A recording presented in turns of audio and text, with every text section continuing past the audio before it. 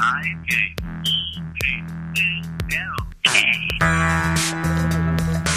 okay. We're live. Is it live stream?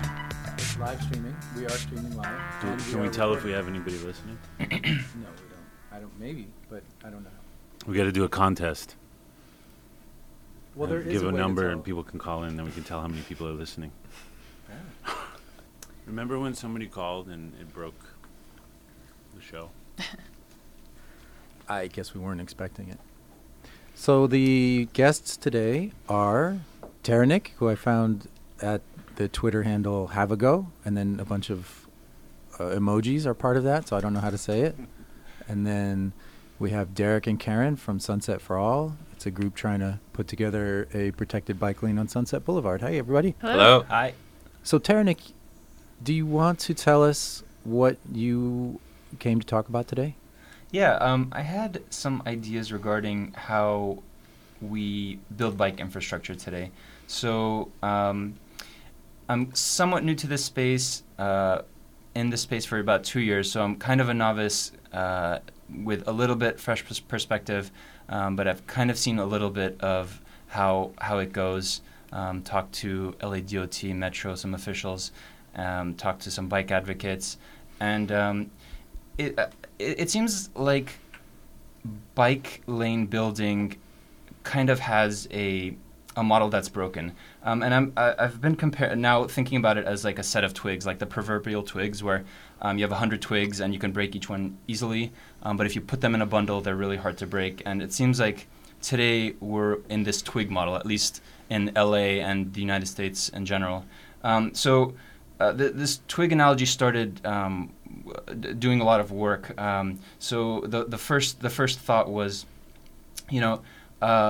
efforts are individual and not collective. So if you want a bike lane here or there, you have to ask for it from your local official. You have to organize locally. You have to talk to your council member. You have to talk to your neighborhood member. You have to talk to your neighbors, etc. It's almost like running for, it's almost like getting a part-time job running for office or something, just for a bike lane. And your individual effort might be duplicated, dozens of times across the city, across different individuals. But each of these are twigs that, NIMBYism or excuses like we don't have the budget for it can easily break this twig. Hundreds of bike lane requests might be individually broken. And then the second way I was thinking was that the way we build bike lanes today, obviously, we know is kind of useless. They're usually paint jobs. I know that's what you guys want to change is a protected bike lane. Right. But usually how we do it is paint jobs. You just slap paint on it and you call it a bike lane. But that really doesn't do much. It's useless without, first of all, it's local, so it's not connected to a network. So, what's a transportation lane without a network? It's kind of useless. You can ride around on it back and forth, but you're not going anywhere.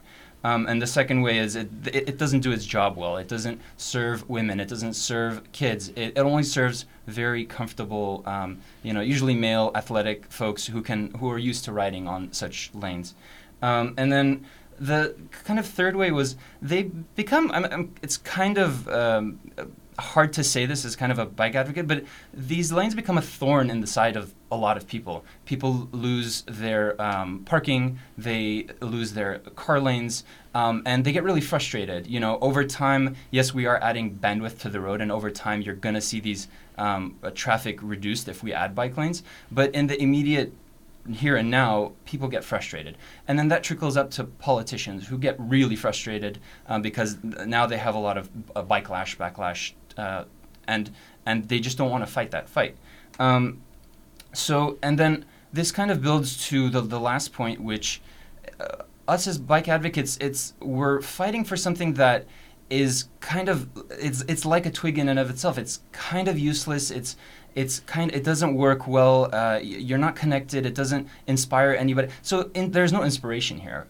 We have local groups fighting for local twigs, and they're twigs. Who wants to fight for a kind of a small twig that can easily break? It doesn't inspire anybody, and it doesn't inspire non-bikers. It doesn't inspire, let's say, environmentalists or climate advocates or doctors, healthcare professionals, who all should be on our side. But because this model is this way, such twig-like in its nature, we don't build a coalition that's inspired to build something very grand, interesting, bold. We don't get contractors bidding for contracts to build bike highways, let's say. Who wants to get the job for painting? There's no money involved in there. And we often fall into this thing of like, oh, let's be realistic, let's ask for, we know there's very little budget for bike lanes, so let's ask for as little as possible. And that gets us back into this vicious cycle of we're asking for very, very little. What if we asked for a lot? What if we asked for a network full of bike highways and priority streets? What if we flip the script? So those are the things I've been thinking about. So this is, I forgot to mention Don Ward here, because he's running the board tonight, so for some reason, but that doesn't mean you shouldn't. How would you like to introduce yourself, Don? My name is Don Ward. I've been riding a bicycle for a while in Los Angeles, and also I'm a bike advocate like you folks. So, it's great to talk about this issue in Los Angeles, and, it's the same issue, seems like, city by city across the United States. And it's an interesting visual to put it, the twig model. So, it's I always back, when bike advocacy was kind of in a sort of a higher point. At a certain point, there was a lot of activity going on in City Hall, and there was a proposal for the Backbone Bikeway Network, and the LADOT actually. What was funny is my friend Alex Thompson actually introduced that, and we brought it to the powers that be, and we said we want this Backbone Bikeway Network. Funny enough, they had proposed that in 1980, and you kind of could keep going back and see where movements arose and those ideas came out. And it's very obvious that that's what we need. We need a full network, and there's ways of getting there, and there is political opposition that has to be waded through, right? So, if we have enough momentum, we can present a grand plan, and Angelenos have to weigh in on it and accept it or not. And I think right now the political momentum might not be there is the problem. So then you get to this situation where you're fighting street by street, council member by council member, and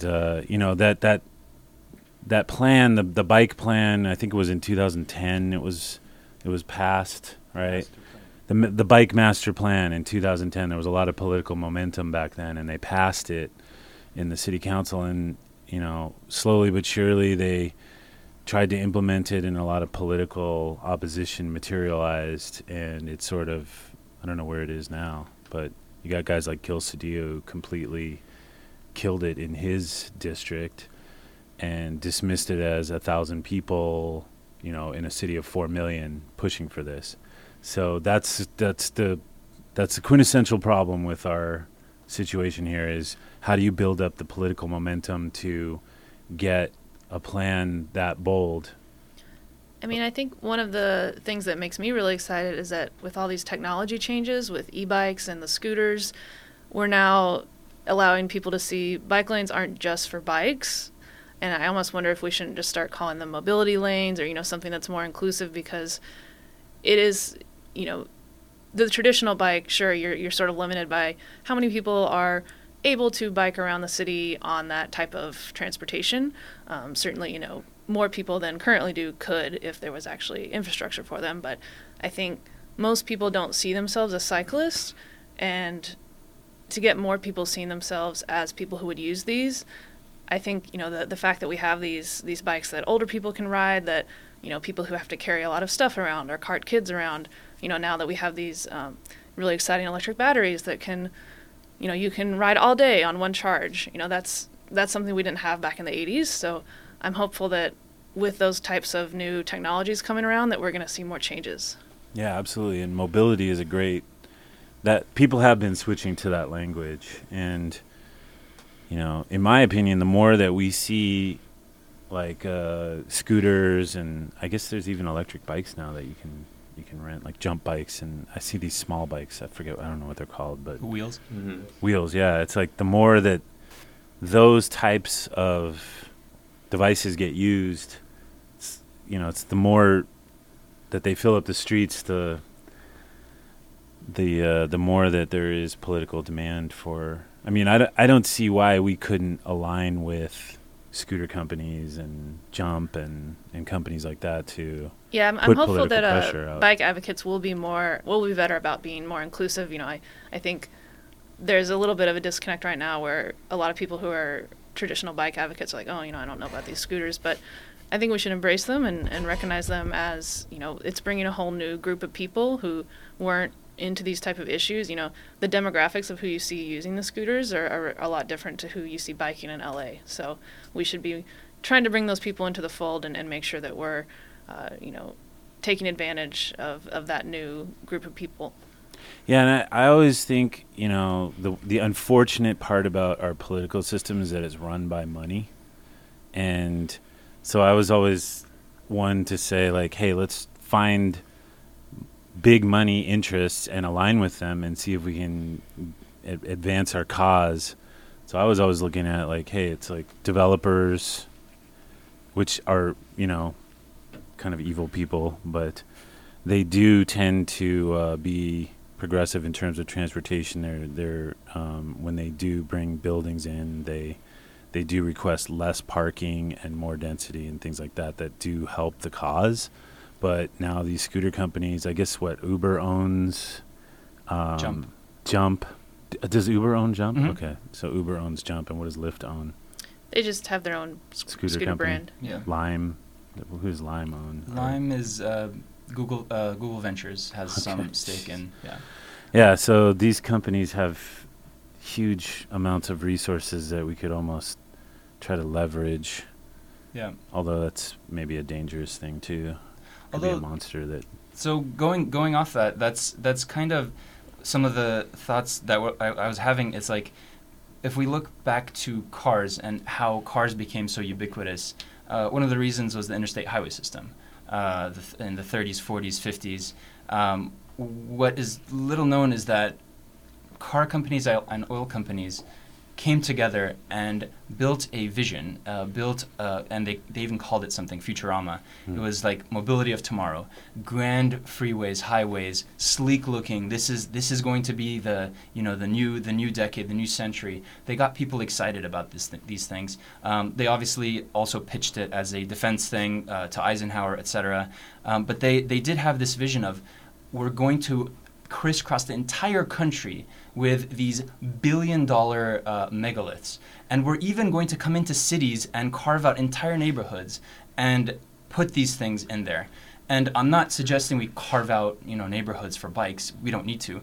But that model of getting something huge and exciting and holistic and as a system and thinking of it that way, and getting, as you said, developers excited, contractors excited, something that will get big money, unfortunately. So getting contractors, politicians excited. Think if you're a politician and you're thinking about the ribbon cutting ceremony. If there's a paint job on the floor, are you going to go to that? Are you going to do a ribbon cutting ceremony? But if it's a giant project that everybody's behind, this is the mobility of the future, then you go and you put your face there as a politician, and you get people excited, and you are now the visionary that newspapers are writing about. So that's kind of, I feel like we should level up, and especially now, like you said, that there are these scooter companies with big money invested. We could tell them, hey, you have 500 scooters in LA. You know what's cooler? 50,000. Your market share will explode if you get people excited about something like this. Yes, we're gonna, maybe car lanes are gonna be taken here or there, but hey, you as a business, let's say, you're gonna see way more folks coming to your business because they're on bikes. They're going to see the things in your storefront, which has been proven, like 30-40% increases in businesses that are more walkable and bikeable.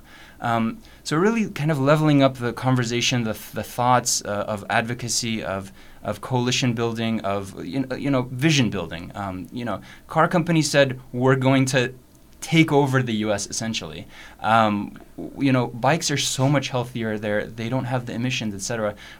Let's use their model against them and build something really exciting that everybody can be excited about. Yeah, I wonder how that happened though. How the whole highway system was built as this grand big project, this paradigm shift for the whole country. Because I feel like Los Angeles has the ideas. You have the mobility plan, the plan that you were mentioning earlier.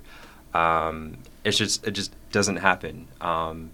Mainly because you have a system where there's no like central figure who has authority over the mayor doesn't really have he's not like the top of the hierarchy. Like he kind of shares his power with all the council districts. So it almost seems like our political system makes it impossible. We're destined to always be fragmented because we have basically 14, 15 districts, and everyone's a mayor or everyone's a king. Mm-hmm. They have complete say over what happens and what doesn't happen. Well, I'll tell you, Mayor Villaraigosa, he actually took a lot of risks, and the mayor does have the power to give power to the general manager of the LADOT. So under Villaraigosa, who was the general manager? I forget his name, but he was just the guy that Villaraigosa put in as general manager drove a Hummer, and we're like, oh God. But he gave that guy a directive, and they put in a couple hundred miles. But the bureaucracy revolted. Right, the bureaucracy revolted when Garcetti came in. Mm-hmm. And then they put in Soletta Reynolds, and everybody in the bike community and the mobility community celebrated her because she was allegedly very progressive on transportation. What do you mean the bureaucracy? The bureaucracy of the LADOT. When Garcetti came in, they all showed up at city council and they were like, what was his name? Jaime de la Vega. That's who it was. Yeah. And there were guys like Brian Gallagher, who's like a senior engineer. They were all revolting and asking that this person that Jaime de la Vega be removed, because they were upset. My reading of it, or my understanding of it, was they were upset that what they'd been working on for years was now changing under Villaraigosa, who wanted as many bike lanes as possible. He really went for it at a certain point. And he rubbed a lot of people the wrong way in the LADOT, and they revolted. And now you got Garcetti in there, and Garcetti didn't give Soletta Reynolds much power in terms of like, I'm not going to back you up, And that's my reading of it. I don't know, maybe that's some people have other opinions, but Garcetti's just kind of sit back, and he's done the Great Streets thing, and he's done a few projects, and they're politically difficult. Like Mike Bonin faced a recall for taking out a lane on Venice for a stretch, and they reversed a bike lane on Culver heading to the beach. So at the end of the day, it's still political. You still have to sell it to the voters, because that's what the politicians are afraid of. So come up with a grand plan, sell it to the voters, and then you'll see some movement, I think. It's just that part's the difficult part, right? Because there's a lot of voices against it. The 2010 plan, how kind of, I've looked at it, how I wasn't there at the time, so maybe you could kind of, like, how excited did you get by that plan? Was that like finally we get something, or was that like, yes, this is all that is possible? I think it was, let's see. Let me think back. It was sort of like there was a cynical view of it in a way. Like, we already had seen the politics kind of play out on certain projects, and, you know, it was like, it was a cultural change. I mean, the LA DOT is going through a cultural change, right? But there's still old school people in there. And what was the guy's name? John Fisher, who used to be the general manager, was old school. And, you know, it was just like, get these old guys out, and there's new blood in the LA DOT that's rising up. And at the end of the day, it still comes down to whether a council member or the mayor is going to face backlash for, you know, doing things. And this town, the people that really run this town are, you know, homeowners and business owners, and they, you know, they're loud. They're NIMBYs. Mm-hmm. They're loud. They're the ones that are still going to be there 4 or 5 years later. And these council members, they kind of look at us as like, oh, these bike advocates, they're like renters or something.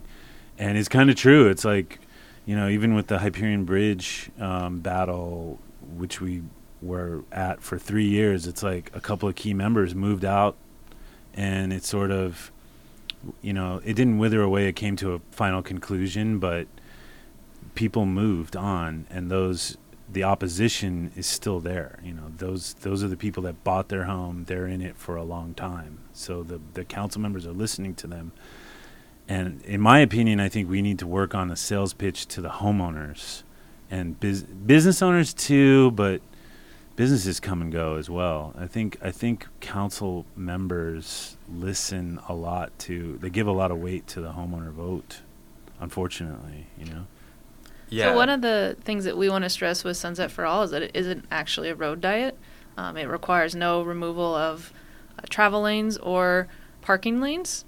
There are very few parking spaces that need to be removed to be reconfigured for the protected lane on Sunset under our suggested plan. So we're How dare you? really hopeful that you know, this is something that we can sell to the community, and to you know, that we can get you know, community support behind it, because it basically is just moving the current bike lanes to one side of the road in between the curb and the parked cars. So it doesn't require that we, you know, remove the street parking that's there or any of the travel lanes. Just, you know, when you turn into a protected bike lane, you do have to remove like maybe one car or something to protect the sight lines, but that's very few overall in terms of the whole scheme of the project. Yeah, and that's something we've been trying to sort of figure out, try to get a sense for. How do you truly gauge the community's stance on a project like this? How do you demonstrate community support to the politicians and people who have influence over whether something gets done or not? A couple of things we're trying to do right now. We have a petition circulating. We're going to civic events like the farmers markets that within the districts and neighborhoods that the project would pass through. We were at Ciclavia, what was that, Hollywood that it went through? Yeah. In West Hollywood. And then we also have some ideas for engaging with businesses and trying to demonstrate their support, and trying to get that to disseminate across the business community throughout the area. And we want it to be more than just a bike lane. Like, we'd really love it to be like you know, to maybe in the future of the project, you know, maybe have some public art, maybe, you know, some parklets, to kind of really incorporate it into the character of the community that's there, and to make it a real community asset, you know, beyond just being a lane for transportation. In the long run, we'd love to make it into more of a, you know, something that showcases the history of the community, that, you know, can be a real, you know, selling point to the businesses that are there and to the people that live there. You know, something that makes the street look better. You know, just not just focusing on the, you know, purely, you know, transportation aspects of it, although certainly those are important, but to you know, make it something for everyone, rather than, you know, Sunset for All, rather than just Sunset for bicyclists. Mm-hmm. I have a question. Do you guys kind of talk to, let's say, residents or businesses and say, hey, this can also be a solution for scooter sidewalk riding. You know, if people have a safe place to ride their scooters, they won't use the sidewalks. Yeah, Definitely. There you go. Yeah, that's something we've tried to implement into the website. Just the vocabulary we're using. That's all inclusive of all types of transportation modes that might be using a space like this. So yeah, that's definitely very important. I can imagine, you know, it's lawfully like required that you on a scooter use the road, and I can imagine, you know, people who are in a car, you know, they might be sort of annoyed to see a scooter in front of them as they are with a bicyclist. So yeah, I think it's definitely important to get that across that this could also be, you know, helpful for that. And it's, you know, Sunset, if you ride there or have scooted there, it doesn't feel safe in its current configuration, and it certainly isn't safe in terms of what has happened there. There have been like over 1,000 people injured or killed along this part of Sunset from basically Silver Lake down to Echo Park in the last 10 years. And so we really, you know, this is not just something that we would like to have, but it's something that we need in terms of safety. You know, it's Sunset is a dangerous place to be a cyclist or a pedestrian, or, you know, even in your car. You're, you know, there's due to the speeds and the way that the roads are configured, it's just a dangerous place to travel in general.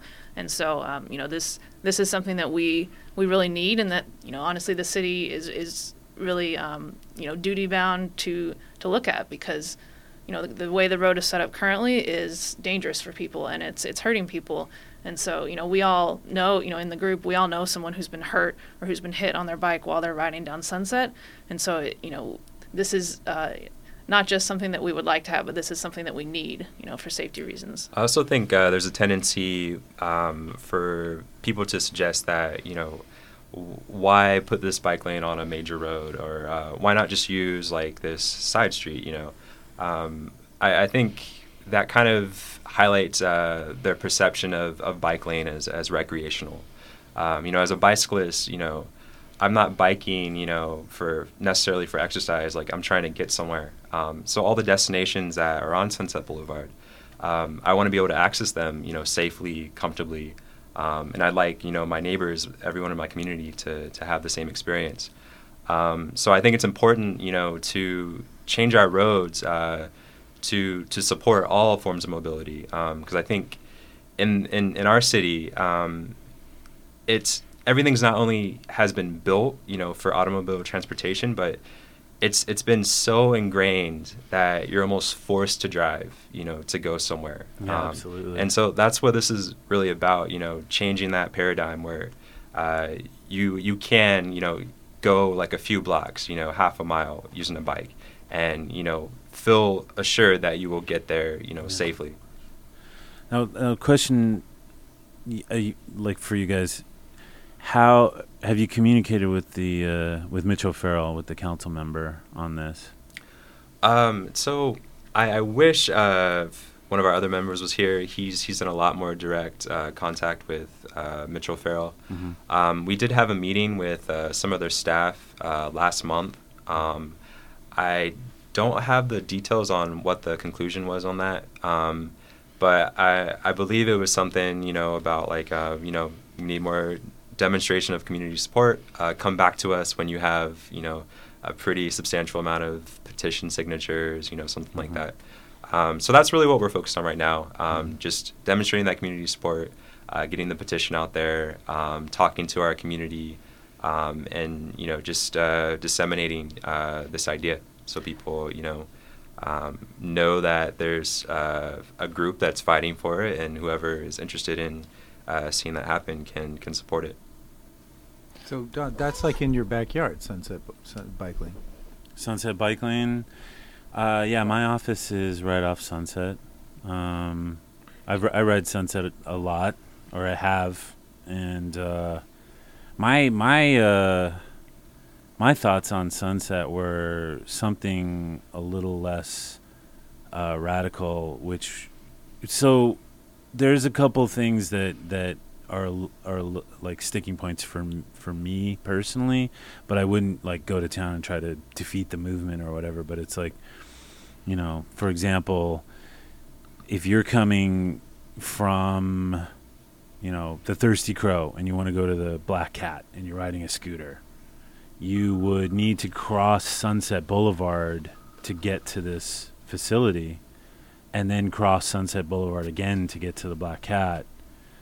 That's a tough... I don't think a lot of people are going to do that. Because if both lanes are on one side of the street. Right, with both lanes being on one side of the street, you're now compelled to cross a 5-lane, pretty high-speed boulevard just to get to this facility.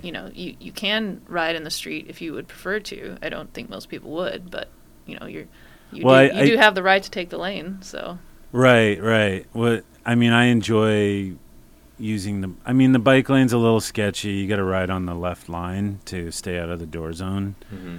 But it's like, will you choose to cross the street a couple times? Is it safe to cross the street a couple times? Is it safer than what's currently there, which is a bike lane that's too narrow and it's in the door zone?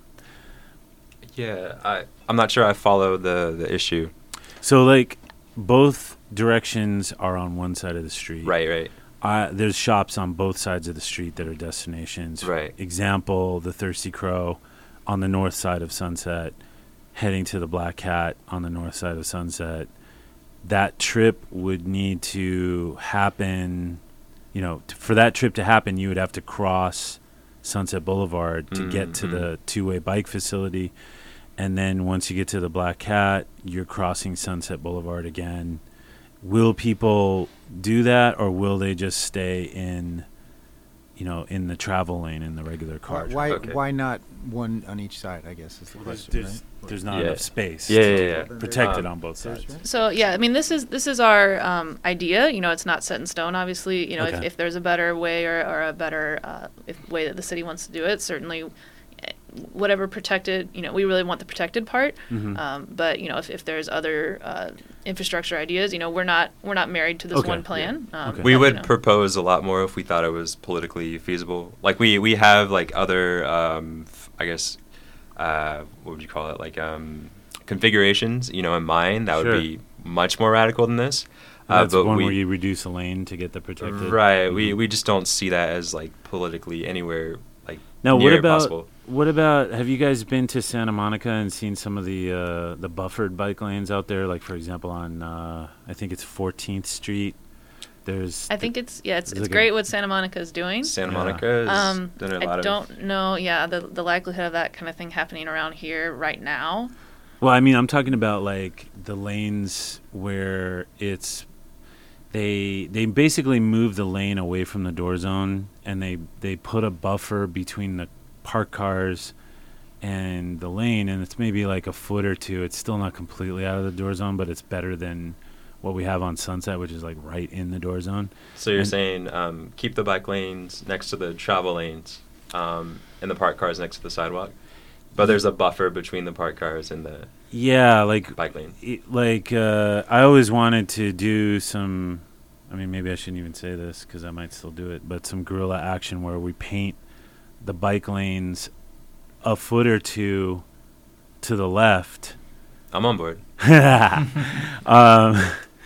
Yeah, we had a whole scheme going with a bike trailer and I shouldn't talk about this. I think my issue with but that type of thing on Sunset is that the traffic is going so fast on Sunset.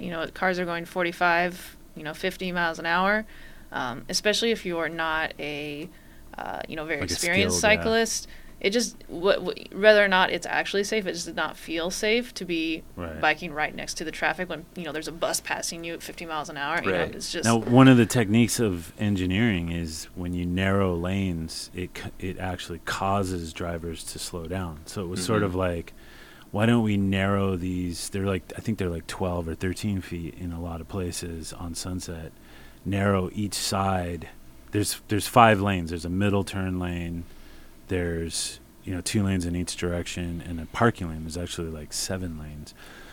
Yeah, for all I know, that might of actually those be lanes. necessary in order to squeeze in both of these lanes. Yeah, I think you probably have to. You won't lose a travel lane, but they might be slightly narrower. Yeah. But I think the protection, the parking protection is a central part of this idea. Mm. You know, me, you, like everyone here, like we might be very comfortable, or we have the experience and to be able to, you know, bike the roads as they are with just like a painted lane designating our space on the road.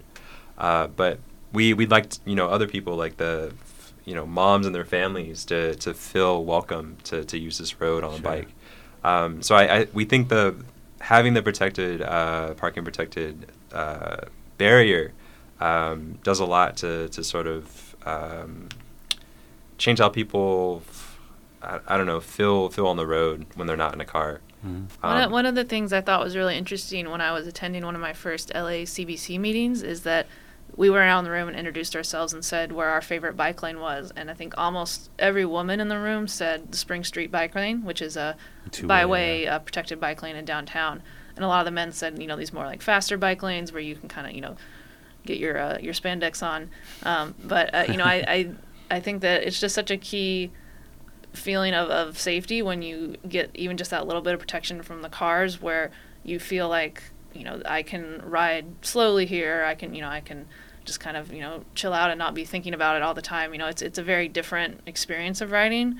You know, if you have ridden the Spring Street one, I mean, it's often blocked by trucks. That's a different issue. But if it's clear, it's just a very nice feeling to just be, you know, going down the street and you're not really worrying about anything. And, you know, that's so rare in LA. And so, you know, we really want something that has that feeling so that, you know, it can be something that more people feel comfortable using. Yeah, absolutely. Have you guys had any experience in riding in, like, for example, the Netherlands? Oh, I would love, but no. No, I've never biked outside of the States. Mm-hmm. The maybe even Davis has these, but you can, like, what they do out there is just incredible. They put two-way cycle tracks on each side of the street in a lot of places, so you can do two-way traffic. You never have to cross the street to get to a destination. So I think a lot of the complaints that come from cycling in the United States is that we do these projects that are compromises. Like right now we're worried about the political backlash of removing a lane so that we can create real protected bike lanes on both sides of the street. So we have to do this compromise plan where we put both, you know, two-way traffic on one side of the street, and then it's like, it inconveniences a bunch of people who would normally not ride on that side of the street, or they have to cross the street to get to it, and they won't, and that kind of thing. So it's sort of like this problem that we have in the United States where we still have the politics are still not there yet. Like, we should be able to ask for a lane reduction on both sides of the street. That's what you want. I mean, I think I'm hopeful that because this project is so central, like, you know, if you're going anywhere on the east side on a bike, you pretty much go through Sunset. It's almost impossible to avoid it. Northeast, sorry, not to get into that discussion. But, you know, I think hopefully this will really be kind of an eye-opener to people that this is what a bike lane can be, because so many of the bike lanes in LA are just paint, you know, and I think most people just look at that and like, I would never ride in that, you know, death sentence. And so, you know, hopefully this project, even though it's you know, just a few miles of one street, can kind of show people this is what's possible. And you know obviously this would just be a starting point. We'd love to see more than this. We'd love to see this type of thing on all the other streets around there, you know, but it's you know, we gotta show people first, I think, what a bike lane can be, you know, outside of just people who have ridden downtown or in Santa Monica. And, you know, hopefully from there, things will start kind of changing for people in the way that they view a bike lane or a mobility lane. Yeah. And do you guys do any sort of like talking people's language? Like when people see a car lane taken away or parking spots taken away, do you tell them, well, we're not actually I went to a Culver City city council / bicycle kind of coalition meeting that happened like 2 days ago. It was like a joint meeting, and one of the folks there at the end of it said, you know, when we talk about building bike lanes, we often talk about taking car lanes away. He's like, no, we're actually just switching modes. We're not taking anything away. We're switching modes. And then clever. and then on top of that, one of my favorite kind of stats is when you dedicate asphalt to the same amount of asphalt, like one car lane, that car lane can take maximum 2,000 people per hour per lane. But the same amount of asphalt for bicycles, I believe, is something like 14,000. You can increase dramatically the bandwidth of that lane just by converting it to a bike lane. So when you talk to drivers and say, you can say, hey, you should want this because this is like upgrading from upgrading from DSL to like fiber optics. We're upgrading the bandwidth of your road. So not everybody drives. A lot of people say, not everybody bikes or scoots. And so you can say, hey, if you're a driver, you can drive, but this will reduce a lot of the traffic because we're adding a high capacity lane right next to you. And those folks scooting and biking are cars that are not in front of you. And it is taking a lot more capacity and will free up a lot of the road. Yeah. The problem is that right now cycling is 1% or 2% mode share in Los Angeles. So that ends up not being really true. Where does that include scooter usage? Does that include? I don't know. I talked to my friend in the LA DOT. He was telling me that scooter usage, because they monitor that now, was something like 1 million trips a month, which is pretty amazing. It's impressive, yeah. But I think that's part of the problem. Like, what comes first? Do the people come first using that mode of transportation, or does the infrastructure come first? And I think if you look at history, it's the infrastructure. Yeah. Like before cars were the dominant mode, like what were people on their horses and buggies? And, I think there was opposition to cars, suddenly taking over the streets. I think Sunset... sorry, I didn't mean to interrupt you. I was just going to say, I feel like... maybe that's the only way we can change things if we suddenly get the political will and I don't know, just change the status quo with how streets are designed. Like maybe it'll require like a sort of law that compels our politicians to include these things whenever streets are renovated or or something like that. Well, there is I think it's the complete streets. There is a complete streets legislation for Caltrans. For Caltrans, but I thought there was also one for just in general, but maybe it is just for Caltrans that I've been reading about lately. But there was some other complete streets bill that was passed a few years ago. Do you know anything about that, Nick? We used to talk about that. I can't remember. But again, it's like it's not compulsory. It doesn't force cities to have to remake the streets. I think they just still have a choice. Or it's really weak language or something like that. So it comes back down to political will. And a lot of times we're kind of falling back on this kind of old model for bike advocacy, like 1% of people bike. Like how many people want to bike? Exactly. That's the thing. So one of the things, just 3 years ago, if you said, hey, let's build bike lanes, city officials would say, but nobody will get out of their cars. We will never get people out of their cars. Just a few months ago or a year or two ago, this was proved completely false by putting a scooter on the sidewalk and letting people unlock it with an app. And you got people getting out of their cars and using these things. And well, do we know that they get out of their cars, or is it just replacing a walking trip? It's a mix of everything. There hasn't been. I don't think there has been like deep surveys or scientific studies yet because this is very very new. But you see scooters next to metro stations. You see, people. It's a great solve for first mile, last mile. Yeah. It's just the Personally, problem with LA Transit. For me, I messed up my knee in a soccer accident. And I could barely walk, and so I couldn't bike because I couldn't bend my knee.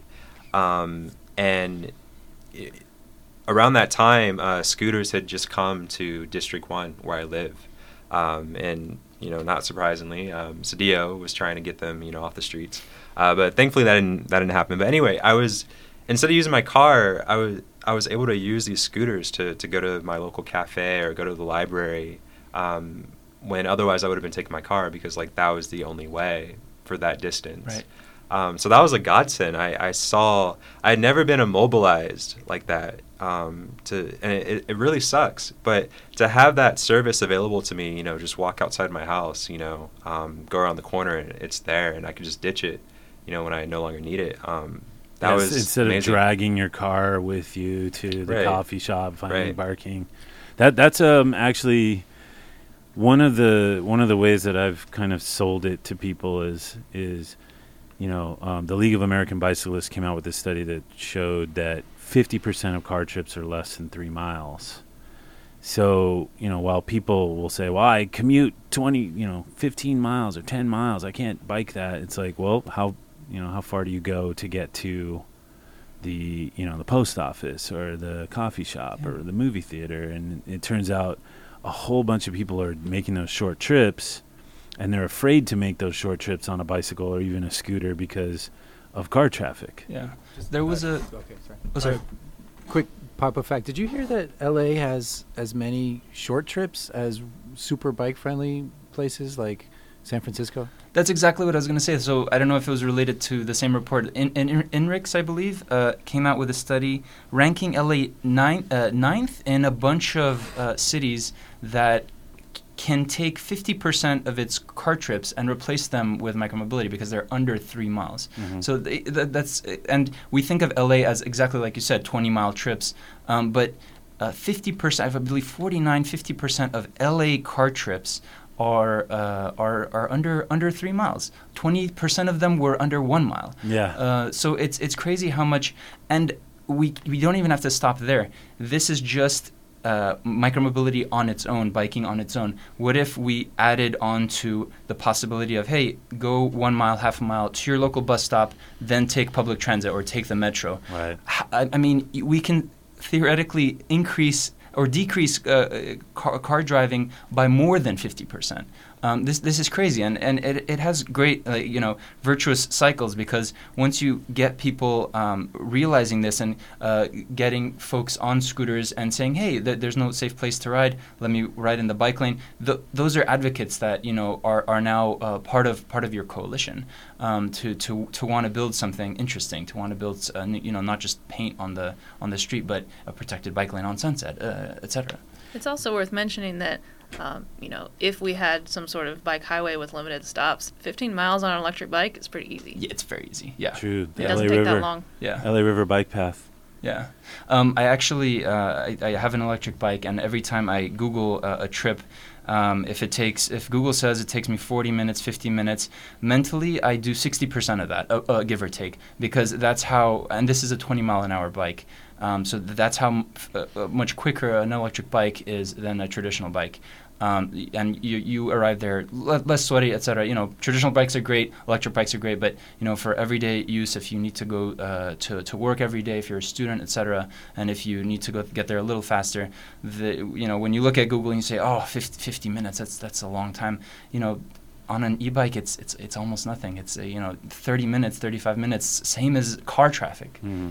Well, yeah, the interesting thing about car traffic is the average speed is never more than 15 to 20 miles an hour. Average trip speed. You can look it up on Google. You can set the time to 3 a.m.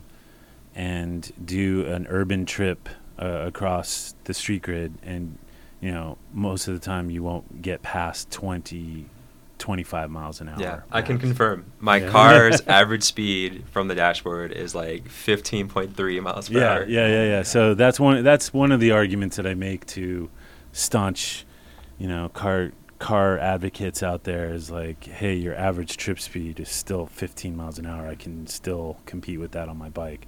You might get on the freeway, but the freeway's, that's a crapshoot. Sometimes it's jammed up.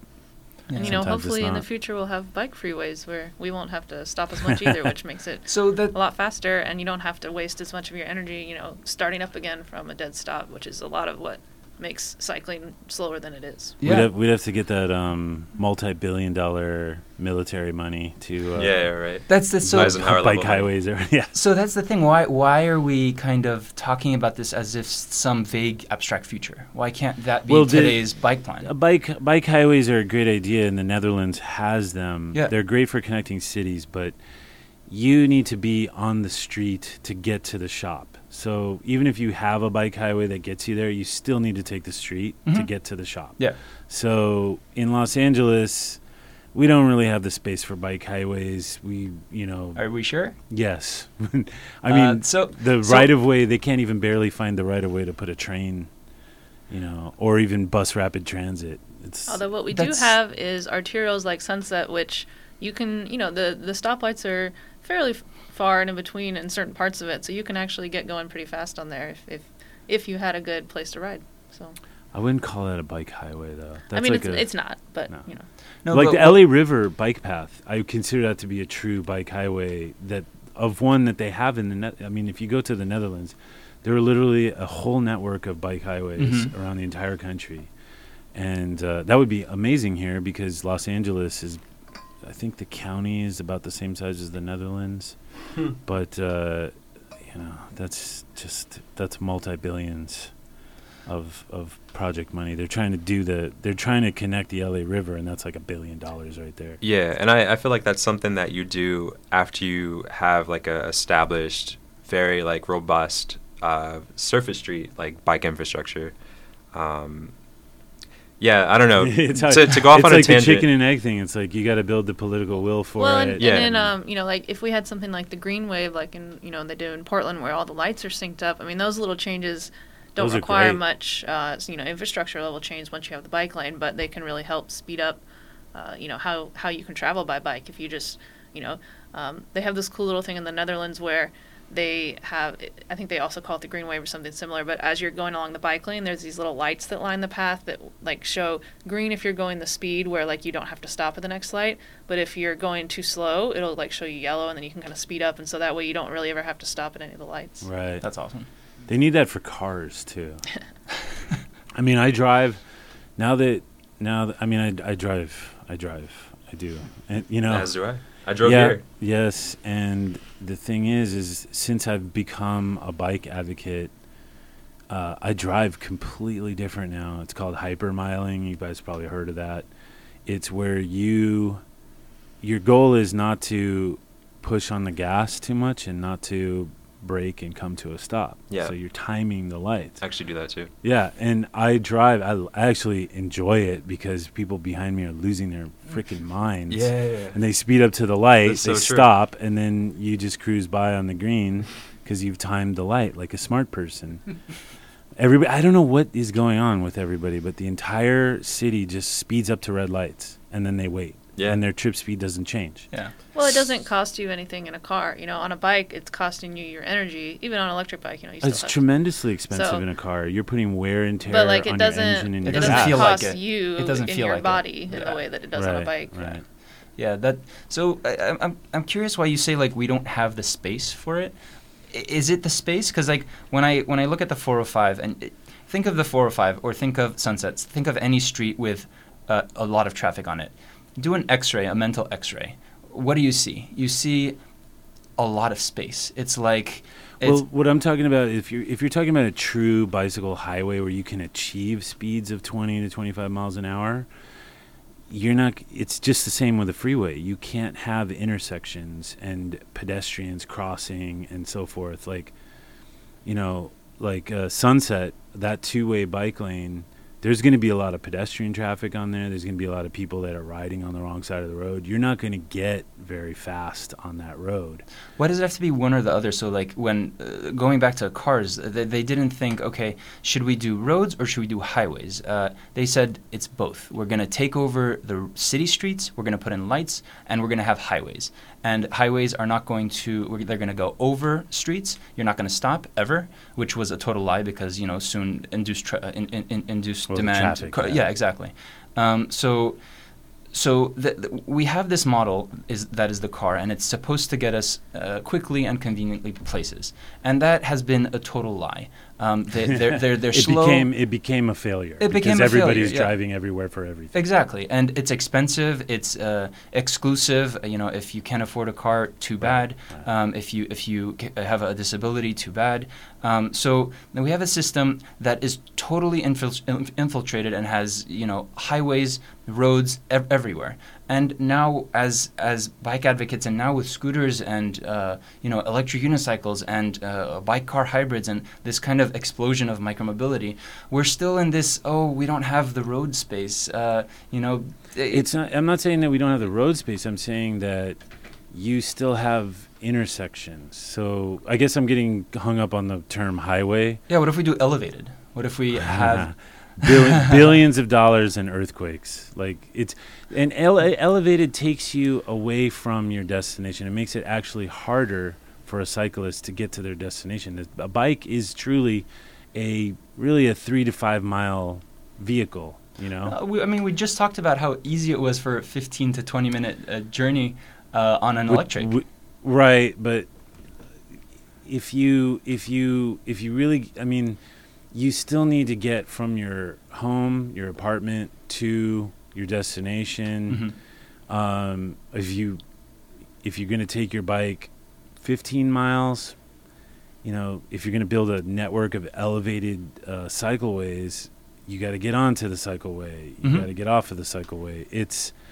It's not what that mode of transportation really was made for. That mode is you're a pedestrian that's now on wheels. It's not like a car going on a highway can go 100 miles Mm-hmm. in an hour or an hour and a half.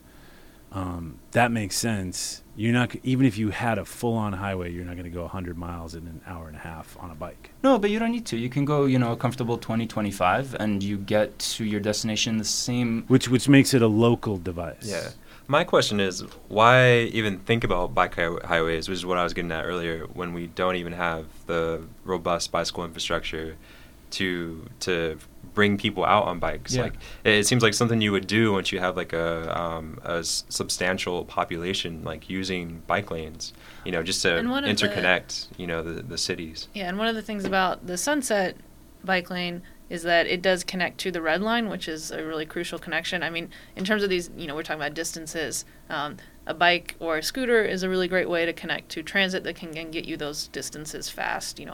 A train obviously is always going to be able to go faster than a bike over long distances. Those are the type of connections too that I think, something like this and projects all across LA where we're just getting in more protected infrastructure. Once you do start biking a lot, like since I got an electric bike, I realized, how much I'm using it way more than I used to with my manual bike, and just the way that you can start connecting all of your journeys when you don't necessarily have to worry about getting sweaty or climbing a hill or anything, which, I don't like doing those things. Yeah, and that's another thing, like why the city is building, all this infrastructure underground, the light rail above ground, and not really putting enough emphasis into connectivity between neighborhoods, between business districts to those new services. You're not gonna take your car and park at Vermont and Sunset. I don't even think there's parking, like dedicated parking for that station. The city really needs to think more about how do we get people to use these stations and not have to drive to get to them. You realize they're definitely thinking about it. It's called first mile, last mile. It's a problem. They're thinking about it, but they're not really acting very They're doing quickly. some things. Like Metro's introducing I think it's called LA Now. They're piloting it over in Mike Bonin's district, where it's basically like Uber but for a bus, like a small bus. Right. I'm familiar. Yeah, and it's Metro's losing ridership to Uber and Lyft because they haven't connected up with their buses, but it's also like their bus service sucks. Mm-hmm. You're sitting. I can't remember how many times I've sat on Hollywood Boulevard of all streets at bar time hour, and I'm like, I'm going to take the bus to go to Harvard and Stone. Why am I driving to Harvard and Stone? Yeah. And it's like a 3-mile trip, and I'm like, let's try the bus. Half-hour wait for a bus on Hollywood Boulevard at 10:30 at night. It's just it's everything that I hated about taking the bus. I think when I that was a gets kid. to a larger point, though. The city's not willing to make the sacrifices or compromises that it needs to make in order to make these services more useful than they are. When it comes to bus-only lanes or bike lanes that connect to the train, There's just not enough willpower to put these changes in place. So these services, people actually want to use these services that we have. They have to be sold to the voter. In fact, just this August, there was an election in CD12 between Lorraine Lundquist and John Lee. And there's a car advocate out there. His name's Jay Bieber. And I got to hand it to him. He knows how to whip people up. And he whipped people up about the bus rapid transit project that Metro's trying to get done, in the Valley and through Colorado Boulevard and connected up to Pasadena. It would be a great project because it would dedicate a bus lane network across LA. And this guy used that as as a talking point to get people, to rile people up against Lorraine Lundquist because she had expressed some support for it. You still have that problem of political support. How do you sell this to the voters, the actual voters that show up, which are older folks, homeowners, business owners? Young people and renters tend not to vote. That's a big problem. Didn't Measure M pass with, what was it, 70% of the vote? And, yeah, it did. And I mean, that's a very wide reaching sort of measure. Countywide. But it's all based on one idea that Metro should be empowered to give us more options, to speed up traffic, to make our streets more livable, and make mobility easier in the city. And I think that is that in itself is the voters saying, hey, Metro, we want you to figure out, you're the experts on this. You spend your working hours thinking of ways to do these things. Figure out the best way to do this. Measure M was amazing. I was actually shocked that it passed. It took a couple tries because they had Measure J, and that failed, and then Measure M passed. And it's Los Angeles saying we're sick and tired. I mean, they timed it right. I think it was during a presidential election. So a lot of progressive-minded people came out. True. I think one of the things, too, about the Sunset Project is that Northeast LA, you don't have to retrofit it. It's a neighborhood that's, very old. It was built essentially before the car was really dominant in LA, which I think is a difference between that district and, the Valley and a lot of other places that were more car-centric just from their founding. And so, I think the kind of people that, especially the younger people that are moving into Northeast LA, which is, Los Feliz, Silver Lake, Echo Park. That's not actually Northeast LA. That's actually... Well, what are we calling it? Well, Northeast LA is like Highland Park. That's CD1. So just FYI.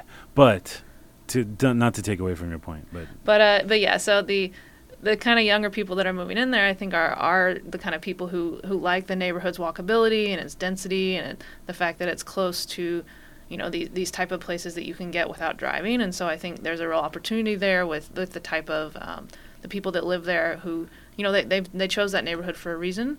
And it's because it isn't such a suburban place that it is very, it does feel like a part of the city, and it's got, you're close to shops, you're close to your destinations. It's got a more dense feel, and so I think it's a neighborhood that we could really reach a lot of people. I think in terms of this is why you moved here. This is the kind of place that you want to live, as a place where you can bike to this coffee shop, you can walk out of your door and be at the grocery store, and you don't necessarily want to have to drive everywhere.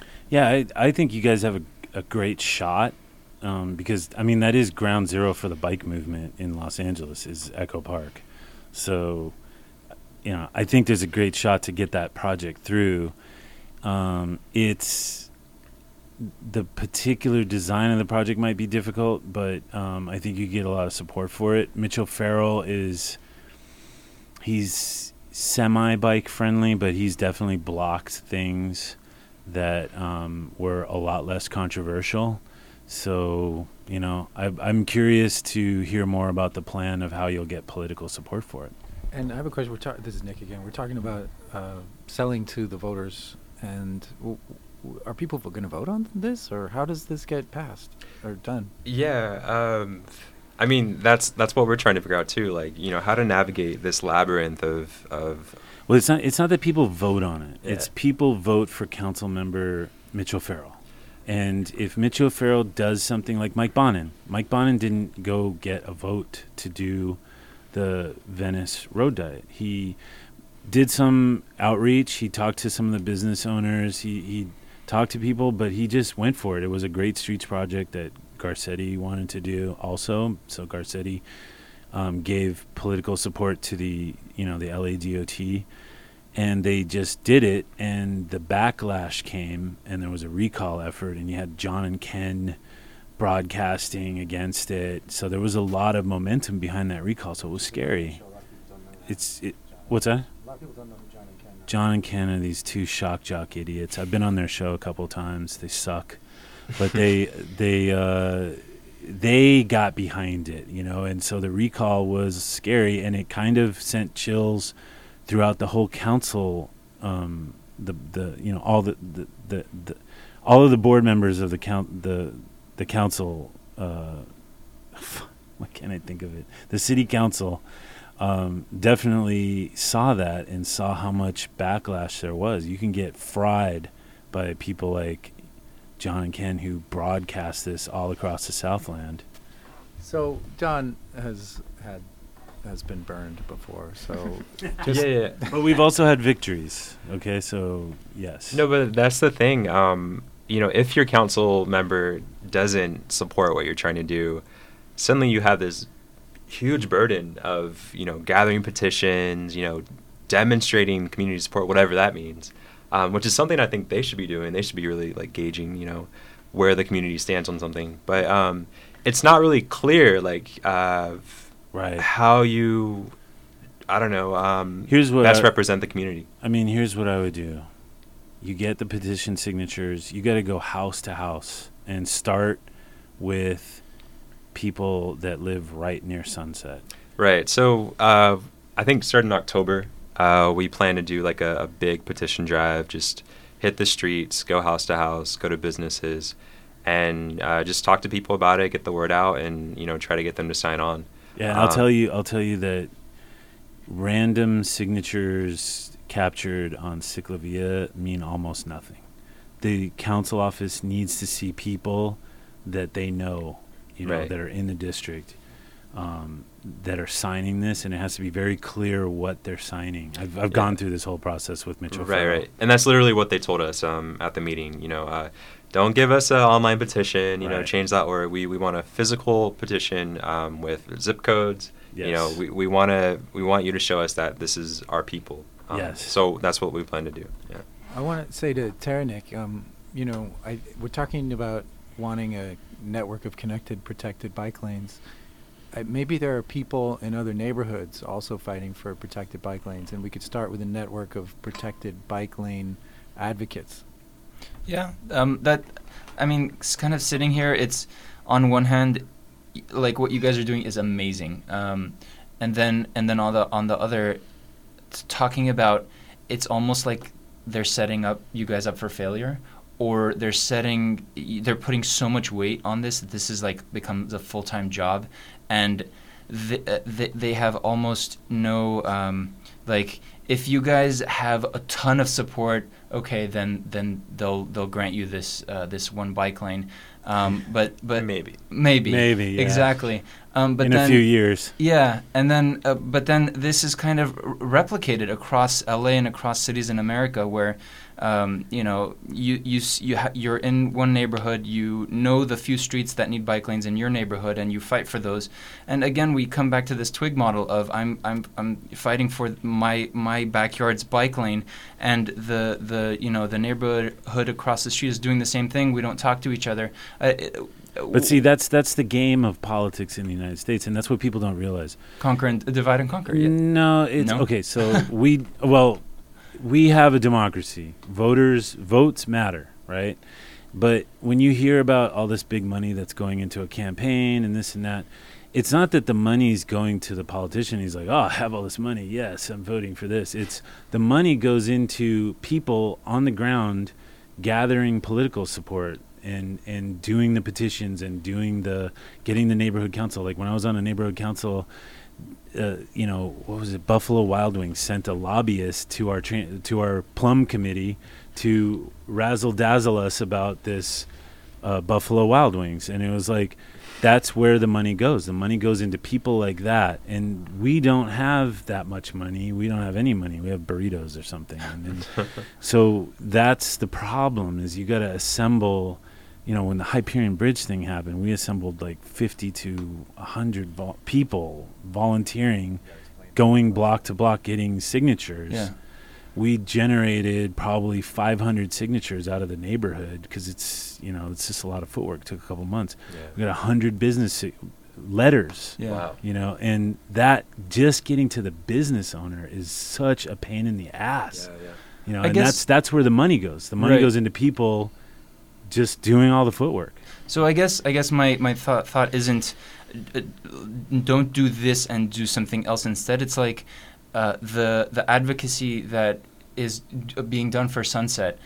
Can that be multiplied? The legwork needs to be done, but can that be multiplied? Can we, let's say, go to Bird and ask them, hey, can you give us an email list of folks that use your scooters around Sunset? We want to build this awesome bike lane. And by the way, can you give us emails of a neighborhood here and a neighborhood there, and to tell them that we want to connect these two neighborhoods? Can we, I don't know, kind of going along what you said, kind of this network idea. It's not just a bike lane here. It's it's a network of bike lanes. It's something. Yeah, that's great. That's I- probably a privacy concern, but Yeah, they won't give you the emails, In terms but- of Sure. we are connected with groups like Atwater Village Safe Streets, and Keep Rowena Safe. We do want to work with these other groups, and their goals are slightly different from ours, and they're more focused on some speed calming and other message, but those are things that we're allied with, and so we're definitely there to support those type of groups and other neighborhood groups. I think in terms of engaging businesses like Lime and these type of scooter companies, it's good, but it's also that's one interest, and so I think we have to kind of focus on the community as a whole rather Right. than these kind of Yeah, Well, we what want do the you- community what- first. Okay, let's expand on that. Like, what does that mean? So, the people who live there. okay, that takes footwork.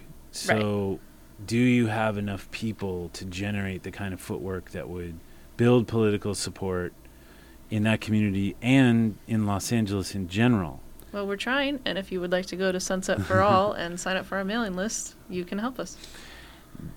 And that's awesome. I mean, I would suggest, I don't know. Like, You have a lot of experience on this, so I do, Yeah. and I don't want to be a downer. No, I no, want- no, I want to be an please. upper. So we've been let down a lot, and yeah, it's I know, it's just backbreaking. yeah, no, it's just- very insightful because you learn from the experience and you know like what not to do. I think if I was in charge of some kind of like org or whatever, I would go straight to Bird, Lime, and these companies and present this picture that you're talking about, and say, hey, we want to do a campaign where we really start selling Los Angeles Yeah. on scooter, and it's going to take a lot of money. Yeah. It's going to take a lot of money. I think it's a good idea, and I think we should definitely try and take full advantage of any sort of outreach we can do to the scooter companies.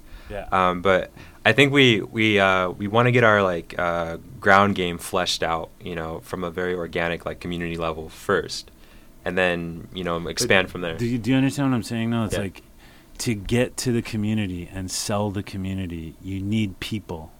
And to be honest, we don't have enough people in the bike movement. Hmm. So you got to get the allies. And Yeah. it's those people that you like. It's like lobbyists. It's sad, but that's our political situation, and we need money. I don't know. We need money to get the lobbyists on board and start really generating. But aren't you a Bernie supporter? And isn't I this big absolutely thing am. about having I small hate it. donations? Yes, I hate it. completely agree with you. But that's politics. We have our ideals, and I'm a Bernie supporter. Blah blah blah blah blah. Did I out you, by the way? No, it's okay. I'm full on Bernie supporter, and I'm sick of money in politics. But transportation is different. You can't just go Democrats hate bikes. You know, it's not a partisan issue. Yeah. You'll find Democrats are like, "Oh, I hate you bike people," and it's like, "What are you talking about? Like, don't you? Yeah, blah blah. blah, you know." So feel like- going into the psychology, but you'll of find that, Republican allies too. right. You know, But like, so going into the psychology of that, why do they hate bike lanes? culturally, okay. Here's another thing that people don't know about me. I used to work for Nissan North America. I was their art director for the website in Infinity Motors. They spent $1 billion a year on advertising. Wow. And that's Nissan, and they were a small company compared to other. I actually looked into it a little more just recently. So much money. $14 billion in the education advertise. You just call it education, you know. No matter where you go, there's a car ad. Yeah. And they've been doing this for decades. And it works. So And when it works. it does work, yeah. And that's what we're up against. So- that kind of cultural, like, wall is sitting there. What is the equal and opposite force to that? Righteousness, you know. No, righteousness. Like, it's a civil rights issue. I should be able to get from one place to the other safely and conveniently without having to buy a car. You know, that's a classism issue. That's a civil rights issue. That's a mobility for people that can't afford or can't even drive a car. You know, that all of those things are in there. We do have righteousness on our side, which is a big force, Mhm. but we're up against $14 billion in marketing every year, and you know, it's staggering in some ways. But there's hope. I'm not trying to be a downer. Do you have contacts at Bird or Lime that maybe we could reach out to? I do, yeah. Okay. Yeah. Maybe we could talk about that. Sure, yeah. I think for a local project, though, local businesses still do have a lot of sway in terms of the local politics, and so I think, Absolutely. you know, even though they may not have as much money as these big national corporations, I think if you can get them on your side, it's still you know, that does speak to the council members. Oh, if you can do it with one person. If you spent a year, one person working 80 hours a week, walking every single street and selling it to every single person, getting a petition signature, and you built up that support, the council member will listen. That's the kind of support he wants, you know. It's just people have lives, people have jobs, you know. It's like getting that kind of support costs somebody time or somebody money, Yeah. you know. I have a Well, and I- Oh, sorry. Oh, sorry, I didn't mean to interrupt, but I think the righteousness that you mentioned, you know, especially with all this kind of focus on climate change and traffic, and you know, I think it is changing a little bit in the culture. I think more, you know, left-leaning people do want to be seen as friendly to bikes and other modes of transportation besides cars. Now, whether that translates in reality to them being supportive of these type of projects, you know, we all know the person who's like, "Oh, I like bikes, but not here." You know? Right. But you know, I think that, you know, it's changing a little bit, and you know, hopefully with projects that aren't you know, asking a whole lot of sacrifices in terms of the street design, you know, we can make some adjustments there, and you know, once you know, hopefully things are moving forward. I mean, I think I'm optimistic. I know that we are up against a lot, but I also think like the way people think about transportation, even in the last few years, especially with climate change, you know, so many more people are really thinking about their lifestyle choices in that, and you know, wanting to do more. And so I think there's a real shift in people's desire to change the way that they're living their lives, you know, in terms of how much they're consuming in energy. And so while you still have those people who are very backlashy and, you know, like, I'm never getting out of my car, you know, you do have a lot of more people who, you know, feel guilty for all the car trips they're taking and all the Uber trips they're taking. And so, you know, I think there's a desire to try something else, and, you know, hopefully we can kind of, you know, grab onto that and say, hey, you know, you too can ride a bike or a scooter because this protected lane is there for you. You know, you don't have to be an expert cyclist to use it. Yeah, and the other, you know, the unfortunate, it's a good thing, but the unfortunate thing is that people are saying, well, I drive an electric, so that's fine. Yeah. You know, and that's still a piece of traffic, and it's still a threat to active transportation and it still pollutes. Yeah, and it still pollutes. The manufacturing cost of a electric vehicle, et cetera, is Also, still all the a brake problem. dust and other like particulates generated. I get a lot of All that where I stuff. live. Yeah. Yeah, that's one of the things that electric cars have, I think, have been such an excuse for people who. Yeah. It's like And such, hybrids. Yeah, yeah. It's like, and I think not in a way where they're what's the word I'm looking for? It's if the people feel like they are genuinely doing something good when they buy an EV. And they're sympathetic yeah. to the cause Yeah. of micromobility and cycling and public transportation. But our development pattern in Los Angeles has been horrendous since the 50s. It's unsustainable. Right. And So that just you have to drive perpetuates in that. in a lot of areas of Los Angeles. You have to Yeah. drive, and there's just almost no way of getting around that Yeah. without doing a lot of work. Yeah. And It's no, funny people how- don't want to do that. anything that's not a car is micro mobility. Like that's the scale that we think on, you know. That's true. That's true. I had a quick thought on the local first. So I'm part of the Culver City Art Walk and Roll. I organize the mobility component of that. It's a big art fair and also a mobility kind of showcase. It's in October 12th. But some of the folks there were talking about Washington Boulevard and Venice Boulevard, and they were talking about how I believe the number was 70% of traffic on Washington Boulevard is actually cut-through traffic, and Washington Boulevard has a lot of businesses. It can potentially be a really beautiful, walkable, bikeable street, but there's so much cut-through traffic, and when one of the ways perhaps that residents and businesses could be persuaded is like, hey, you see all the traffic here? It's not local people. It's people using your street as a freeway. Mm-hmm. So there's thoughts of like, hey, there's Venice Boulevard. It has 3 lanes of traffic, but Washington is being used as a cut through. Like, people are doing ways, etc. So that's another thing, perhaps that locals could be persuaded by is to say, hey, if we kind of increase bike capacity here and slightly decrease the number of cars, maybe we'll get decreased traffic because people won't want to use it as a cut through street, and the air will be healthier, the neighborhood will be more vibrant. Yeah. I've definitely actually won a road diet battle with that argument. Oh, nice. Yeah, out in Northridge. Congrats. Yeah, I mean, that project for me was a big learning experience. I went house to house. It was the first time I went house to house, and I started talking to homeowners, and it's in suburbia, and I realized like none of these people give a crap about bikes, Right. but you can sell them on the middle turn lane. You can sell them on that the bike lane is a buffer zone between you and traffic when you're taking your trash out. You can sell them on like there's less cut through traffic. Those things you got to think about who you're talking to Mhm. and pitch it to them in terms of their own self-interest. Mhm. And Yeah. if you're not talking about bikes, who cares? You can still sell it. Right.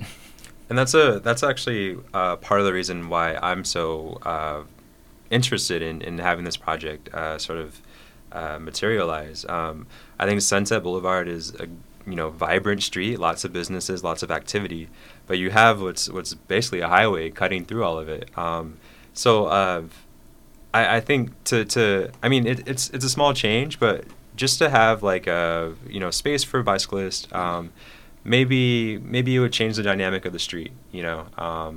Having a protected mobility lane to where the street would become more vibrant. It would be more comfortable for pedestrians to use the amenities on the street. I think vibrancy is a huge part of Sunset for All as well. Yeah.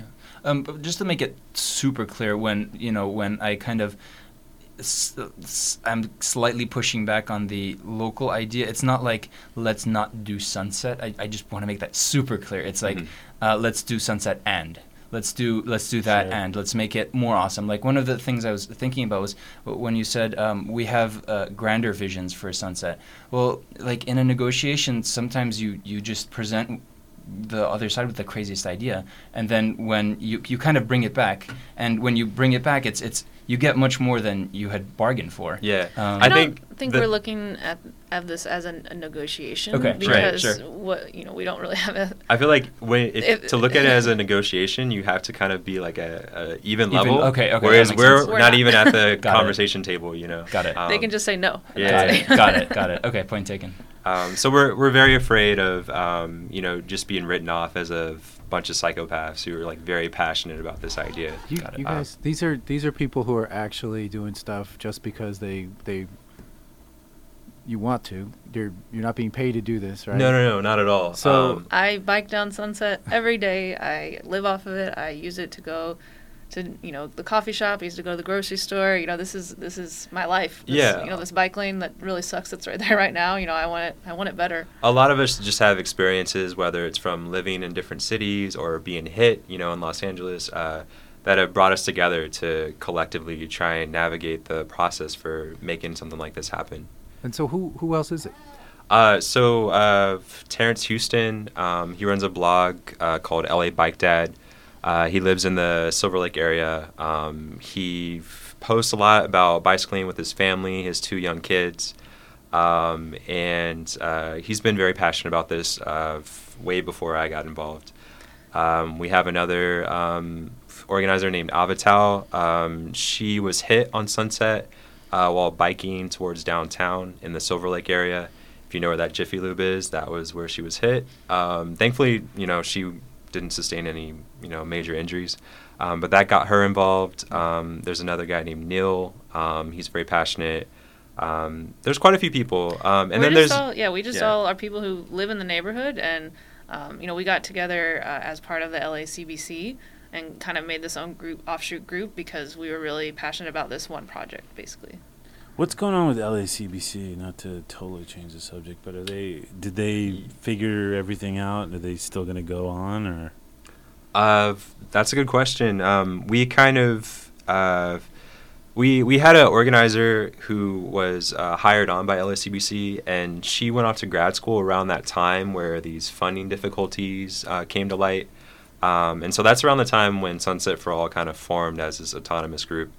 So we're not well connected with what's going on now, but we do still communicate with I think Eli, who's the current director. And they're very supportive of us. Yeah, they're very supportive. They're still going. They are, yeah, but I think it's maybe stripped back a little bit while they figure out the finances, figure out the direction. Yeah, they had a major meltdown at some point. Yeah. We covered Is it. Colin still at least working Yep. there? Okay. Cool. No, I just was curious. Well, so if somebody were to want to get involved, it would probably be somebody who lives in your area. That would be great, but it doesn't have to be. I mean, LA is, Sunset connects to other streets that LA connect to the rest belongs of to LA. all of us. Sure. So, if you are interested in this project, interested in seeing it materialize, I recommend you go to sunsetforall.com. That's number 4. all.com, and sign up for the mailing list, or click the email address contact link at the bottom of the page, make@sunsetforall.com, and just send an email saying, stating your interest, and we'll get back in touch. And it's Sunset number 4 all, right? Exactly. That's what I was trying to say. But said it very in a convoluted way.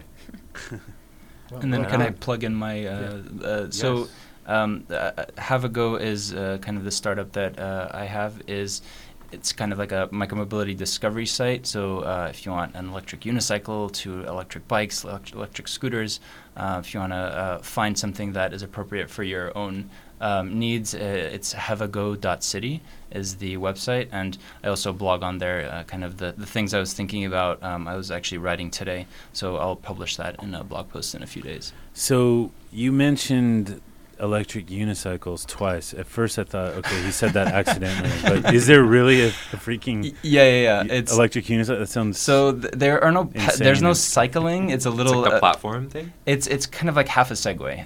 It's like if you cut a Segway in half and there's one wheel and you have. It's those big fat wheel Yes. boards. I That's what ate it that's so hard called? on that. So that's another thing. It's Oh, called a okay. one wheel. Okay. It's a board with a big fat tire in it. This Yeah. one is so that one you go you're sideways. This one you go straight, and you Oh, sit yeah, on yeah, opposite yeah, sides I've seen of those, one yeah. wheel. And Yes. yeah, it's one of the things I actually ride around on. Wow. It's They're fun. super cool. Yeah, yeah, It's like it's real- self-balancing. Yes, But yeah. it detects like your movements based upon like your posture, kind of. Yeah, yeah. Okay. It kind of when you lean forward, it goes front, and Right, when- right. if you lean back, it's Okay, yeah. I have seen those. Yeah. Okay. I'm thinking. It's really convenient because when you go on I was the thinking bus or about- the subway, you can put it under your seat, and Yeah. it's like really compact. So sometimes I like taking that instead of my electric bike because it takes up so little space. Sure. Yeah, All right. So we got that Sunset for All and Have a Go. that's Sunset it. for all, sunsetforall.com Correct. Yes. and haveago.city. Yeah, All right. Thank you, guys. It's Thank having you. here. Thank you for having us. thank you. Cue the bike music. Don't play. What? Don't play Queen, please. Oh. Don't play that song. I hate that song. There's a whole I mean, I don't hate that song, but I hate that song. bike song. I want to ride. What was that one? The bikes. No. The one with the guy with the middle The angry fingers. one? I'm on a bike, bitch, or something like that. What is it? Riding my bike. Anything Something quick. Oh, how about riding my bike? I guess. All right, we screwed that one up. No, we got it.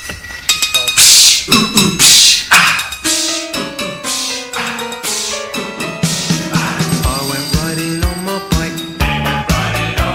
With sped up, come back and front light. That's all I need to ride in. A marathon I'm entering.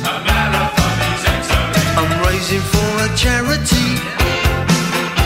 Sponsors come running to me. I've learned to cut that yellow line apart. Thanks for listening to this episode of Bike Talk. If you want to hear more, go to kpfk.org, navigate to programs, and choose Bike Talk. On the Bike Talk page, click on the archives link to play or download shows posted in the last 4 months. Go to biketalk.com and copy or click on the RSS link to subscribe. Our Twitter handle is BikeTalkPFK. On Facebook, we are Bike Talk.